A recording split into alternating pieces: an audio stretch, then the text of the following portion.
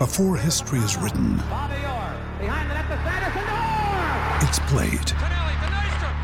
Before it's frozen in time, it's fought one shift at a time. Before it's etched in silver, it's carved in ice. What happens next will last forever. The Stanley Cup Final on ABC and ESPN Plus begins Saturday. Another day is here, and you're ready for it. What to wear? Check. Breakfast, lunch, and dinner? Check. Planning for what's next and how to save for it? That's where Bank of America can help. For your financial to-dos, Bank of America has experts ready to help get you closer to your goals. Get started at one of our local financial centers or 24/7 in our mobile banking app. Find a location near you at bankofamerica.com/talktous. What would you like the power to do?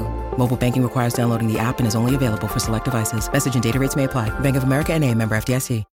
When you need mealtime inspiration, it's worth shopping Kroger, where you'll find over 30,000 mouth-watering choices that excite your inner foodie. And no matter what tasty choice you make, you'll enjoy our everyday low prices, plus extra ways to save, like digital coupons worth over $600 each week. You can also save up to $1 off per gallon at the pump with fuel points. More savings and more inspiring flavors make shopping Kroger worth it every time. Kroger, fresh for everyone. Fuel restrictions apply.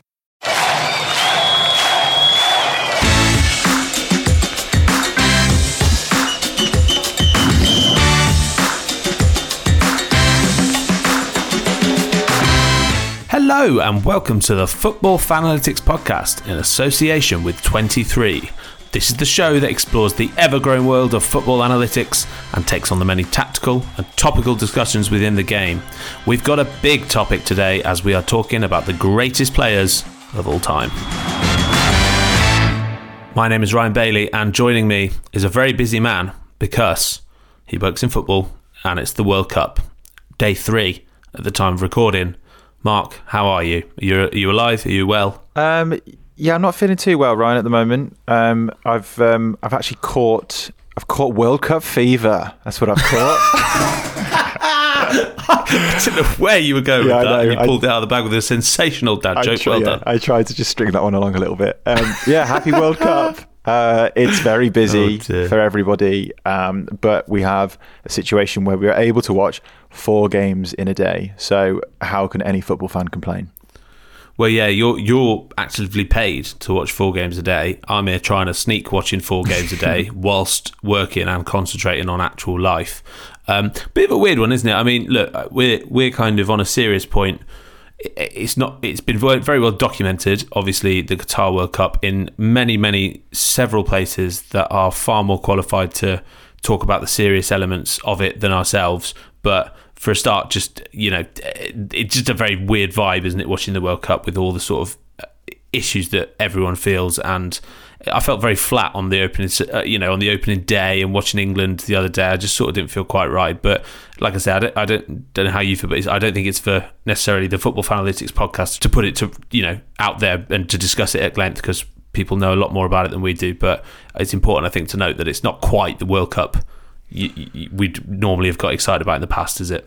Yeah, no, completely agree for a whole host of reasons. And as you say, I'd encourage people to educate themselves if they haven't already on why that is in terms of the political issues surrounding obviously Qatar, but other countries like Iran, obviously England playing them this week. But thinking just about on football terms, and when we normally would watch the World Cup, just simply it being winter and watching a game and it being dark outside as I'm watching it, obviously in the UK, feels strange as well. And I think that adds an element of perhaps a little bit less excitement. You think about people coming together to watch the games. It's more wet and cold again, especially in the UK. Yeah. Obviously not in other countries, but that feeds into a little bit of a less excitement. But yeah, let's obviously just enjoy it as much as we can for, considering everything. What also makes it strange is the fact that England started their first World Cup game by scoring 6 goals, which, I mean, I don't think has happened in my lifetime of watching football. Has that happened before with us? Off the top of my head, no. I know they beat Panama in a big amount in 2018, but the opening game, I was going to say typically England...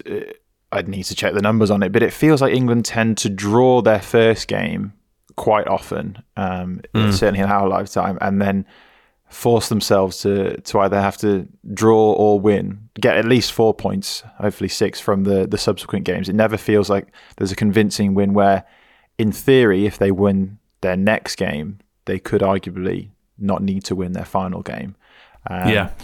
So, exciting times for England. I don't think it's coming home, put it that way, but it's still exciting. I just love to watch Jude Bellingham. I know that he scored the first goal, and Bukayo Saka as well. So exciting in terms of young English talent. There's plenty of it, but Jude Bellingham just oozes class. It feels like it's going to be a big one, doesn't it, for Jude? I tell you what also is a big talking point, which not something I expect to be talking about, but the extra time. Everyone's having a good old chat about that, aren't they? But I think of the games I've watched, which at the time of recording I've watched 3 out of 5, there's been 9 minutes extra time, 10 minutes extra time, and 14 minutes extra time. Obviously one of them was a big collision. But the extra time's a bit mad, isn't it? I mean, correct me if I'm wrong, for the England game, I think it might have been 24 minutes in total, no? Because it was 10 minutes. Was it? I think it was 10 minutes after the second half. I think it was 14 minutes after the first half because of the unfortunate collision. So it's really quite something. I think we were warned about it from FIFA that we would be trying to have more extra time to actually account for all of the stoppages in play. But I think as much as anything for me, because there's so many games sort of quote unquote back to back, it means that there's very little time to quickly get anything else done between the games. Catch your breath. Because there's upwards of a quarter of an hour added on to what you'd consider as the end of the game. So unbelievable. Yeah, I can't catch my breath. You're right. It's pretty much non-stop 4 games back to back. Yeah. At the time recording, listeners, it is currently Tuesday early evening. So Poland and Mexico have just drawn, I believe, Mark. Is that correct? No. Yeah. At the time recording, Argentina were beaten 2-1 by Saudi Arabia in the big shock earlier on in the day, considering Lionel Messi scored a penalty very early on. You thought that was only going to go one way. And which we'll come on to this in a little bit. Ronaldo has just had his contract terminated at Manchester United, which we will definitely come on to later on. But it's all kicking off. You try and write a script, you try and think what you're going to do for an episode, and then all the things happen. This is why World Cups are amazing and ever-changing. So it's all kicking off, Mark, isn't it? Yeah, I mean, doing a podcast during the World Cup is very, very difficult to talk about anything really topical because it becomes yesterday's news on the same day sometimes. Things change and things move so quickly. So as we often do on the Football Analytics podcast, this episode ultimately is not going to be too time dependent, is it? It's going to be more of a broader conversation, but there is just so many things going on in the World Cup and otherwise, as you say, but really topical that we're talking about Messi and Ronaldo. Yes, and not at all rehearsed to say that, to link into the episode. Not at all. We have segued into what the episode is about. Shall we get on with it, Mark? Let's do it. Well, it's very well covered ground, Mark, isn't it? The topic of this episode.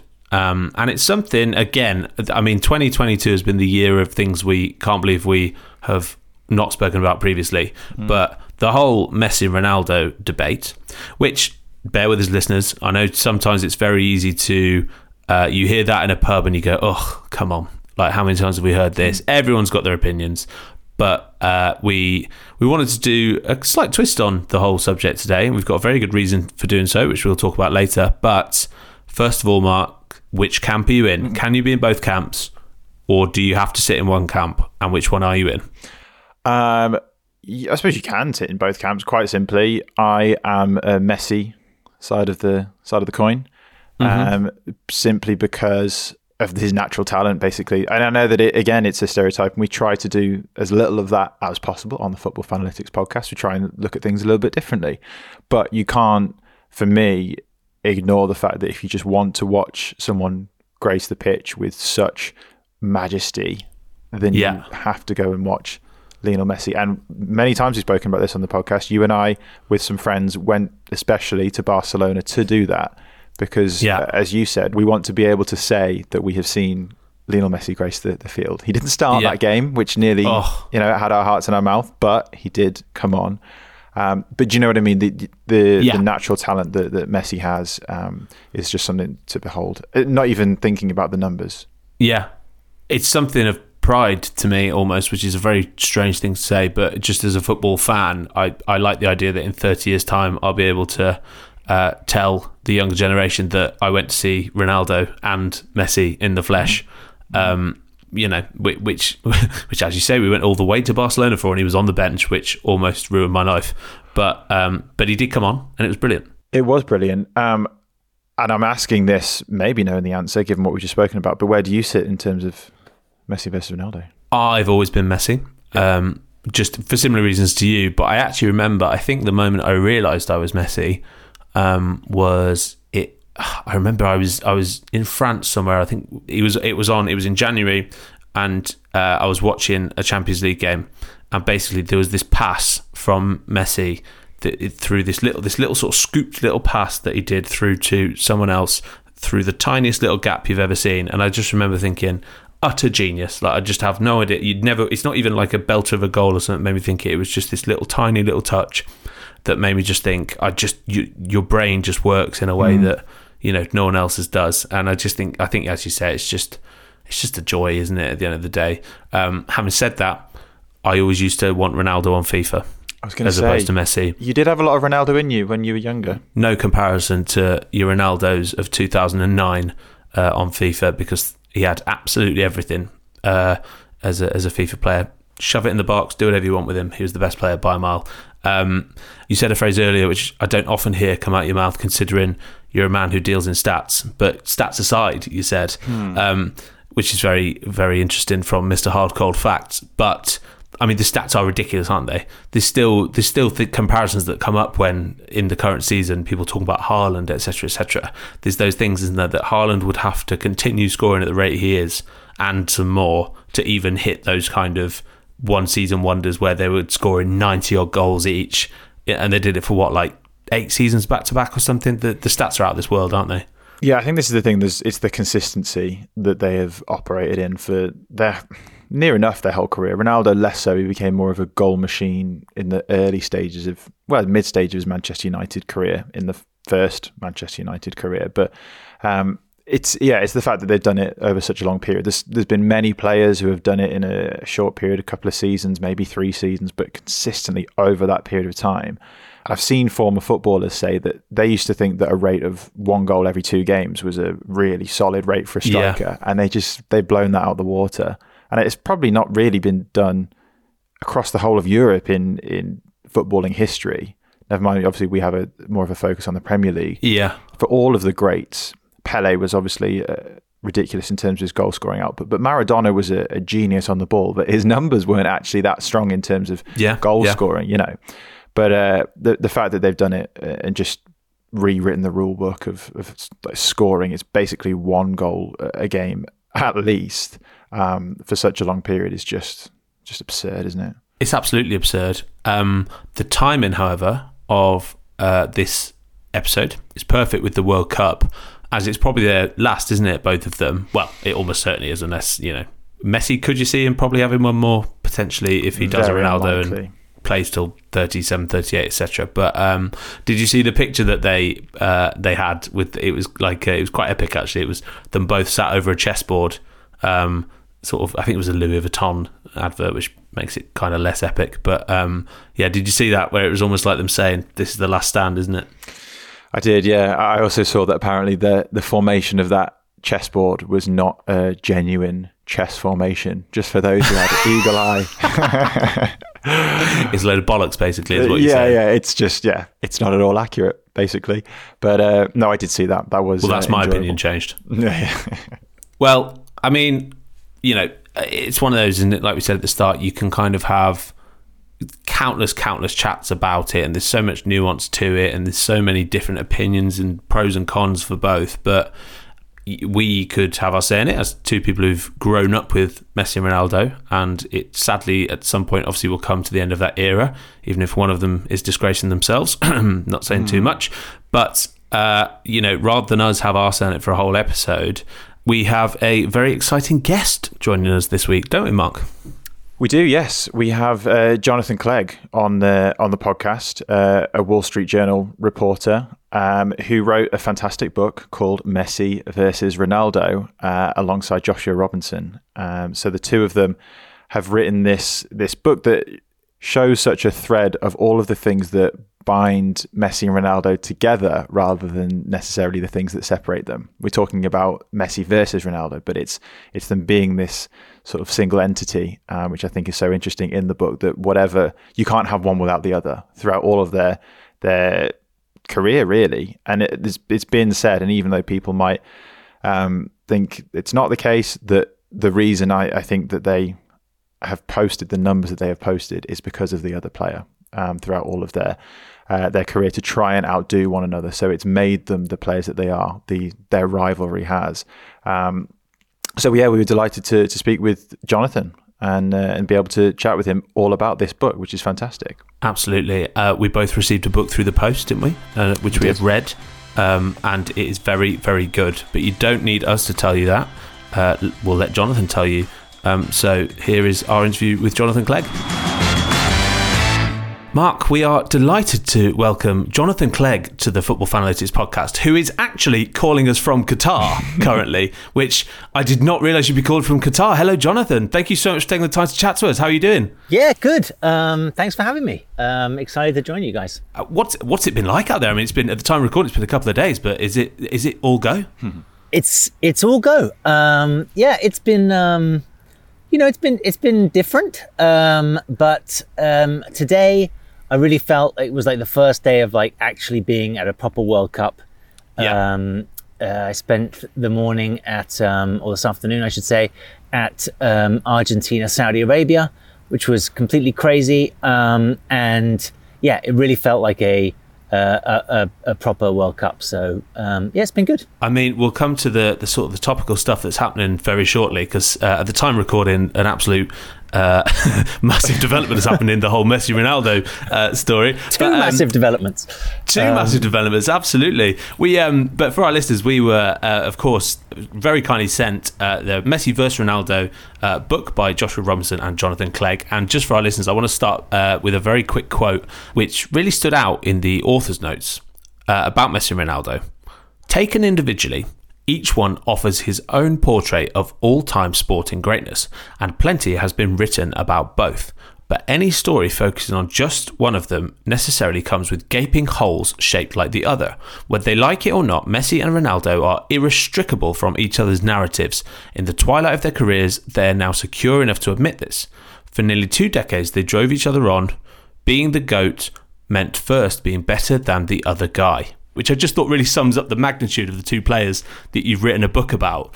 And it's been a debate that's been around for so long as we can remember. I just wanted to ask you, first of all, like, what made you want to write a book about the rivalry, and how have you managed to sort of find a different angle to tell that story? Because it's obviously a massive story to cover, isn't it? As you say, there's been a lot written about them.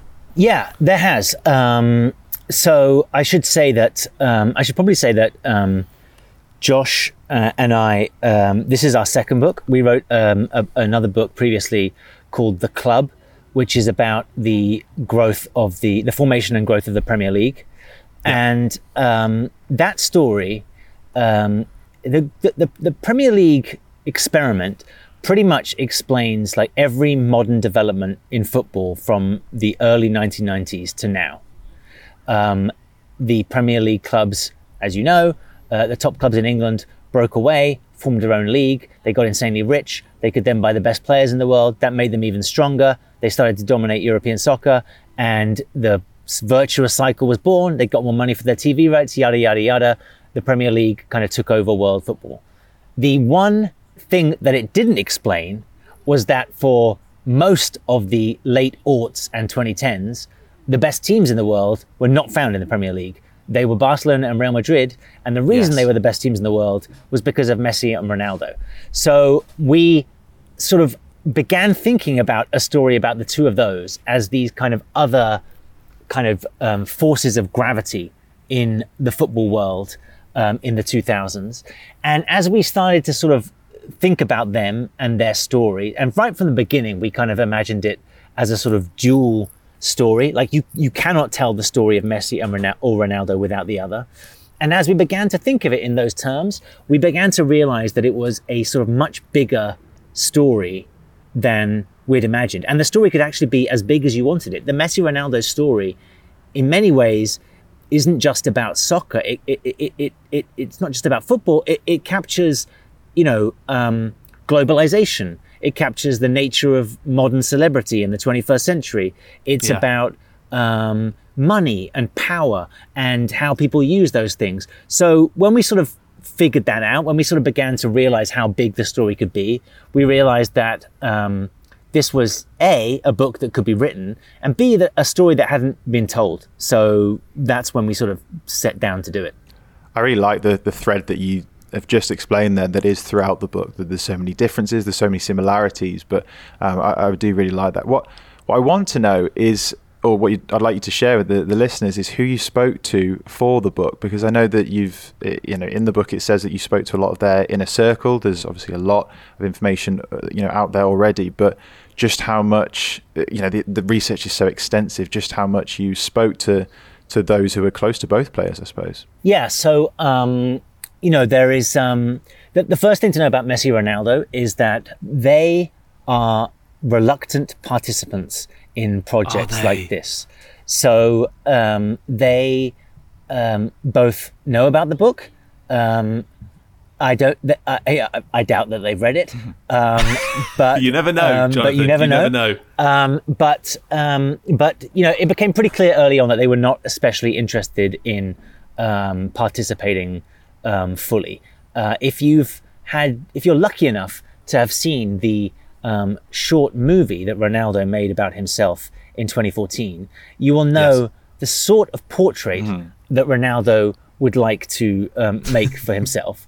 And it was obvious that was not exactly what we were looking to do. So for the record, he spends most of that movie bare-chested and congratulating his agent on the fact that he's the greatest agent in the world. So that was not exactly what we were looking to do. So we kind of realized pretty early on that, with two guys like that, the other thing to know about Messi and Ronaldo is that they're sort of quite kind of unknowable characters. They don't really say a lot of, terribly profound things. They are, they've become masters of, talking a lot, being interviewed many times, but never really giving anything away. And so it became clear that A, they weren't going to participate, and B, any participation they did give would probably be, pretty much on their terms and not entirely revelatory. So we decided that the best thing to do was kind of, you have to kind of triangulate the stuff that you get. If you speak to enough people around them, you can kind of piece things together. We were able to speak to people who were sort of in the room when a lot of the kind of major decisions throughout their careers were made. We can't really identify exactly who we spoke to because a lot of that stuff was given to us on sort of condition of anonymity, people whose, livelihoods often still depend on Messi and Ronaldo. So, the easiest thing to say is we just spoke to as many people close to them as possible. With Ronaldo, that's kind of easier than Messi because he's played in many different places. England, Spain, Italy, Portugal. It's quite easy to sort of track down people who have been around him. With Messi, it's a little trickier. Wow. And I mean, I guess that feels like a good place to ask. At the time of obviously printing the book, a certain interview that people might have heard of hadn't come out at the time. What were your thoughts when you watched that? First and foremost, I just really want to know.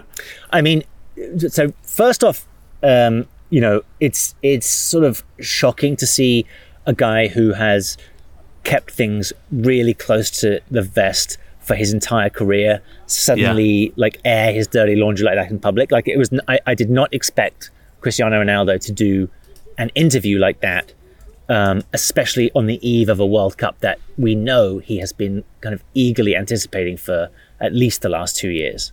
So there was some surprise with that. in terms of the content, I was less surprised because we actually got a lot of this stuff in the book, and that book, we finished up writing the book last sort of May, June, but we had, if you've read the book or if you've read, a lot of it was like, was sort of excerpted and serialized in the tabloids in the UK.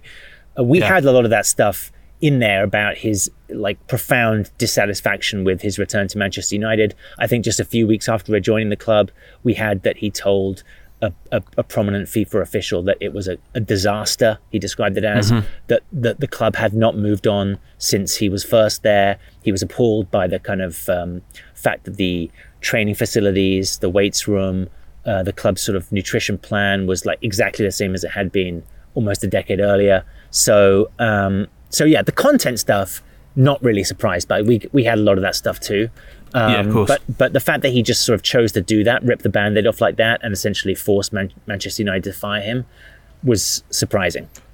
Do you think with that there's a certain extent to which he is tarnishing his legacy? Do you think, you think of the greats like Maradona, who was a controversial figure, but years on we just think of him as just this amazing footballer. Do you think in the short term, I believe he's tarnishing his legacy, but do you think that this is something that in years' time, in decades' time, we will just be thinking about Ronaldo, the player on the pitch and the record breaker? To what extent do you think there is one or the other? Yeah, I think you're right. I think in the short term, there's some sort of, minor, scuffs to his sort of golden legacy. But I think in the long term, don't forget Maradona, this is a guy who used a fake plastic penis to evade drug testers. This is like, we sort of gloss over that stuff.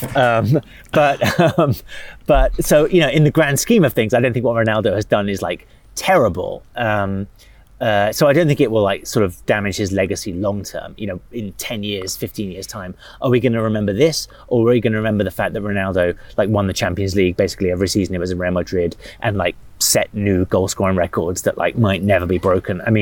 I think this is a sort of unfortunate episode, but I don't think it will overshadow everything else that he's done. Even at Manchester United, even the return to Man United, which now looks like a complete mess. 10 years time, will we look back and be like, oh, he actually got 24 goals last season? That was like pretty good. Like, even at 36, 37, he was still banging them in. So I don't think it will really overshadow things too much. Yeah. And like you say, actually, as well, the timing of when we've literally just hopped on this call with you, the news has within the hour been announced, hasn't it? Manchester United have terminated his contract. That's right. Minutes ago. What's the reaction like sat around you in Qatar with all the, with that going off? Yeah. So I was literally sitting next to Josh when the news broke. I think no one is surprised. This was clearly going to happen from the moment he gave that interview. Even a few days ago, Manchester United said they were exploring their legal options. It was pretty clear that this divorce was coming. It's just again to sort of keep it very topical. It just seems sort of crazy and sort of oddly poetic that this also happens on the same day that just hours earlier, Lionel Messi endured, a huge World Cup catastrophe when Argentina lost to Saudi Arabia in one of the sort of great upsets in tournament history.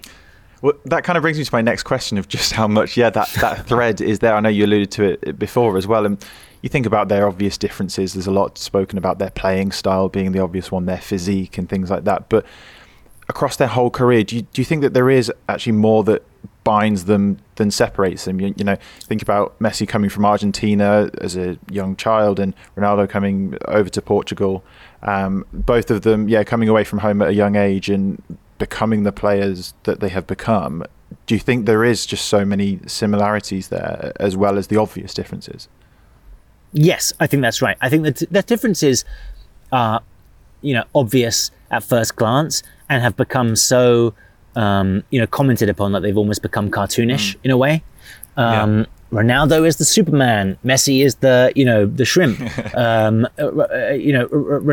Messi is the sort of natural genius. Ronaldo is the worker who grafts for everything he gets. Those things are like very simple ways of viewing them. And in a sense, I think that part of the reason their rivalry has become so powerful and that they have become such, that their rivalry has become so kind of animates people to such a degree around the world is partly because those differences are very simplistic, and when you boil it down, those sorts of differences, really kind of depend. Which side you come down on really depends on your sort of philosophical worldview. If you naturally side with the natural, the Mozart, for instance, the guy who was sort of put in front of a piano or put on a soccer field and genius sort of sprung forth, then you naturally gravitate to Messi. If you kind of appreciate someone who has to work for everything they had, who creates themselves into a Superman in order to sort of maximize their talent, then you naturally, side with Ronaldo. And so those sorts of like very simplistic differences between them, I think, are part of the reason that their rivalry has been so powerful.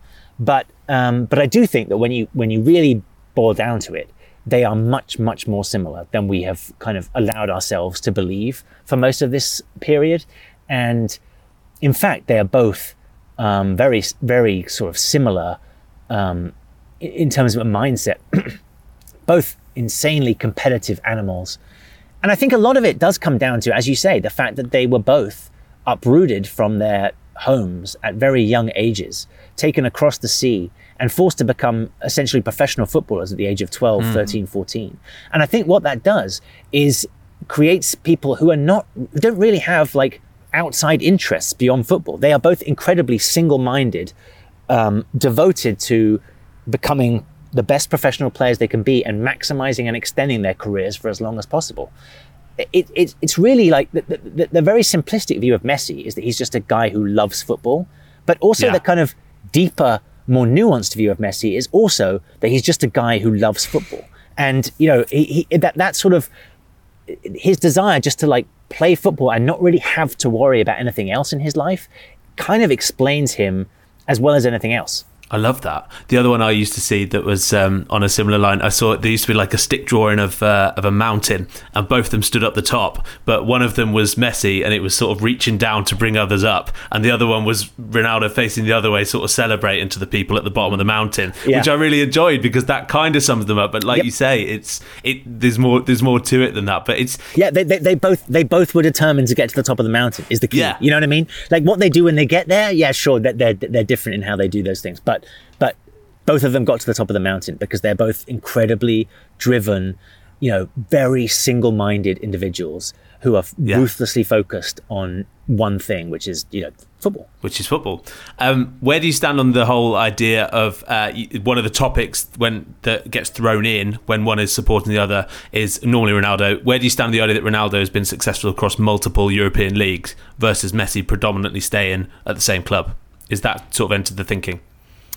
Yeah, I mean, I would say that while our book is about their rivalry, the two of them and their rivalry, we don't really look to sort of pick sides or decide, come down one way or the other.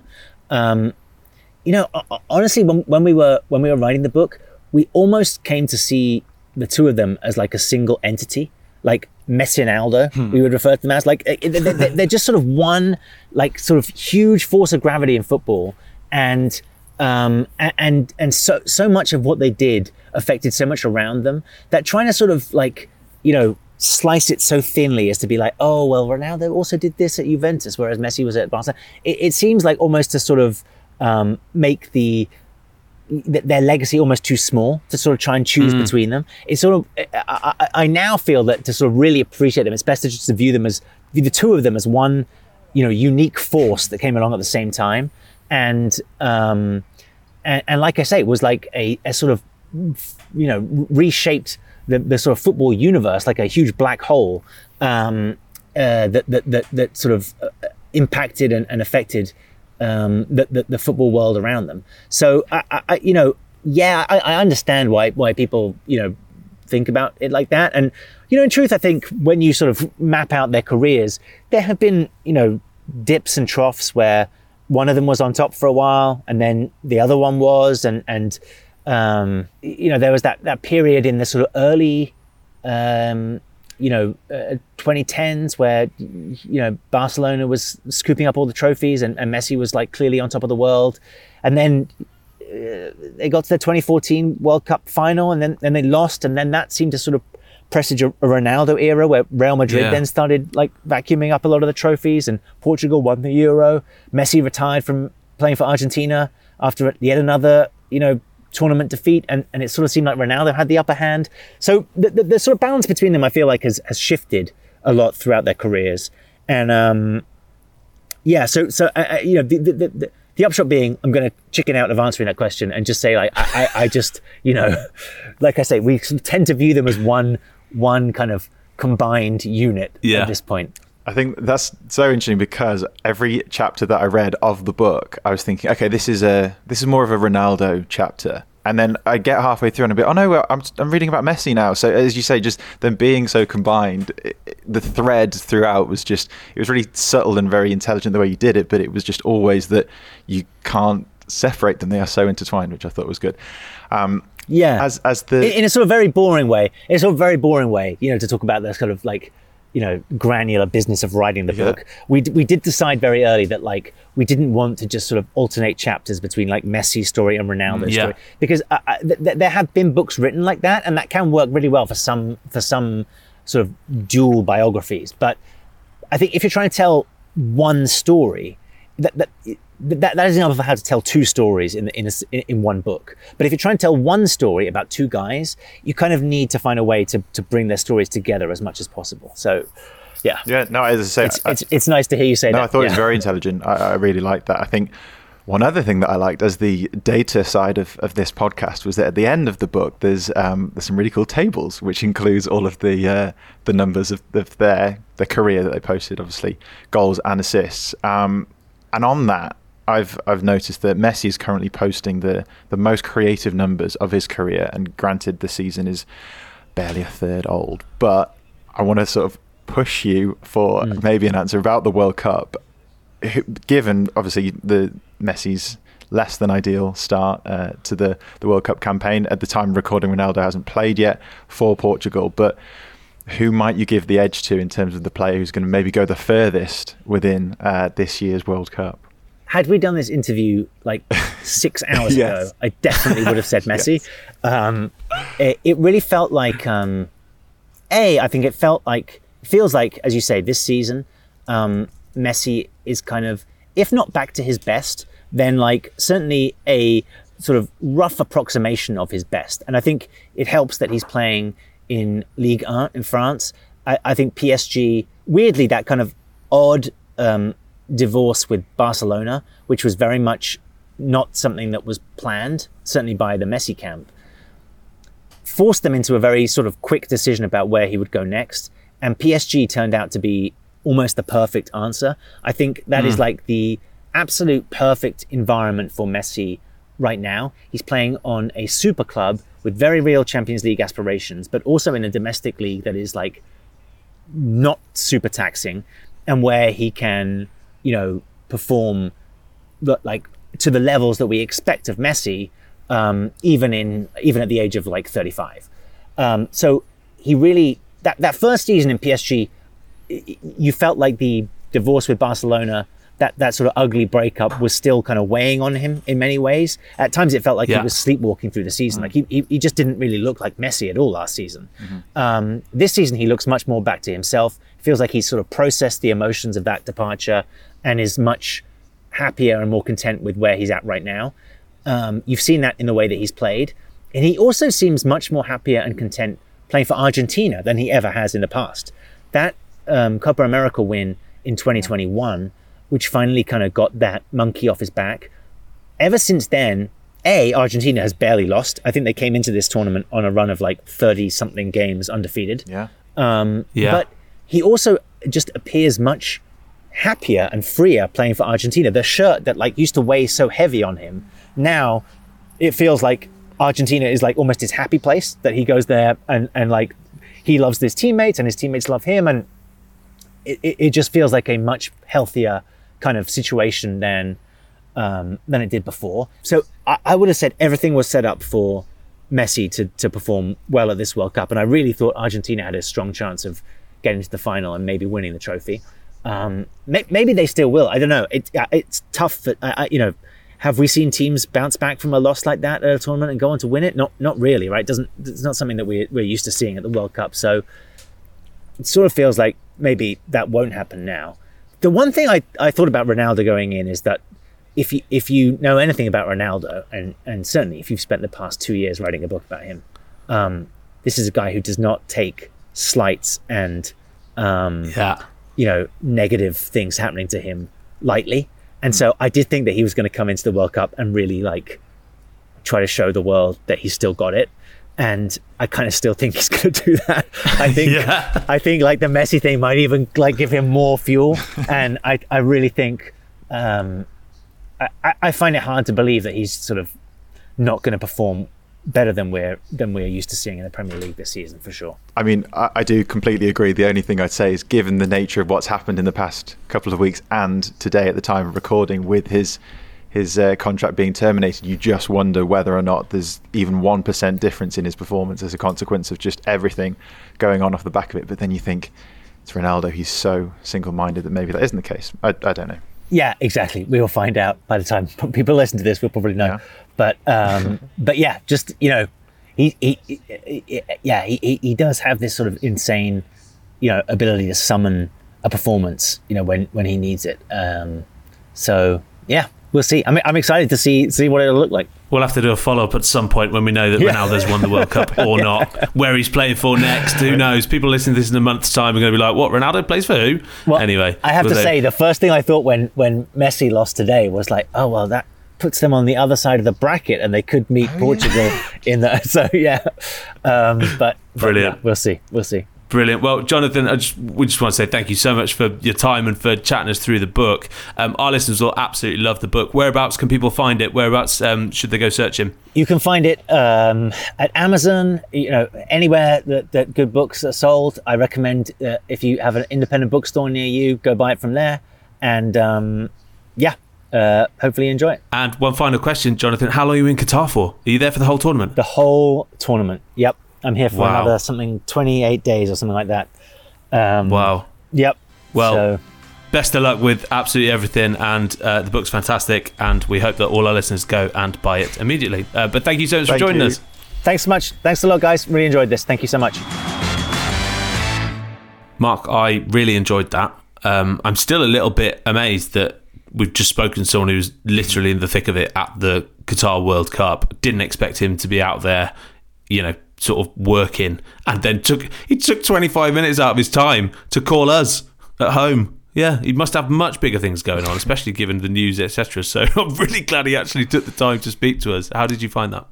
No, really good. I completely agree. I always think this with all of the guests that we have on, often speaking to them at least over Zoom for the first time, and I'm always pleasantly surprised with just how lovely they are. I mean, you expect these people to be nice, but they're just so lovely, so kind with their time. So can't speak highly enough of Jonathan, obviously as a person, but his book as well, alongside Joshua Robinson. So. We spoke at length about the book, but it's just so fascinating to hear just how extensive his research was and how much he's really thought about this for such a long time. Even when he was answering the question of, you know, who might go further in this World Cup, you could tell that he's thinking about it so much because it's been such a key part of his and Joshua's life of writing this book. So it's fascinating to think of among two of the most famous footballers of all time, really. Very well said, sir. Very well said. And to the listeners, if you would like to go and buy the Messi vs Ronaldo book, we highly recommend it. It's a very good read. And we will put the link in the description. But as Jonathan said, you can find it anywhere you get good books from, of which it fits nicely because it's a very good book. In the meantime, if you'd like to get in touch with the Football Fanalytics podcast, you know where you can do that. We are fanalytics.pod@gmail.com if you'd like to email us. We're also on social media @fanalyticspod. It's a very busy time. I don't know when I'm going to be able to pin Mark down next because he's got a million pieces to go right after he's clicked stop on this episode. But whenever it will be, we will look forward to seeing you next time. Thank you very much.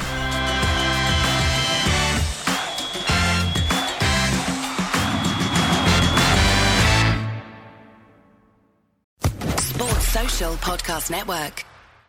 Hello, it is Ryan, and we could all use an extra bright spot in our day, couldn't we? Just to make up for things like sitting in traffic, doing the dishes, counting your steps, you know, all the mundane stuff. That is why I'm such a big fan of Chumba Casino. Chumba Casino has all your favorite social casino-style games that you can play for free anytime, anywhere with daily bonuses. That should brighten your day a little. Actually, a lot. So sign up now at ChumbaCasino.com. That's ChumbaCasino.com. No purchase necessary. VGW Group. Void where prohibited by law. See terms and conditions. 18+.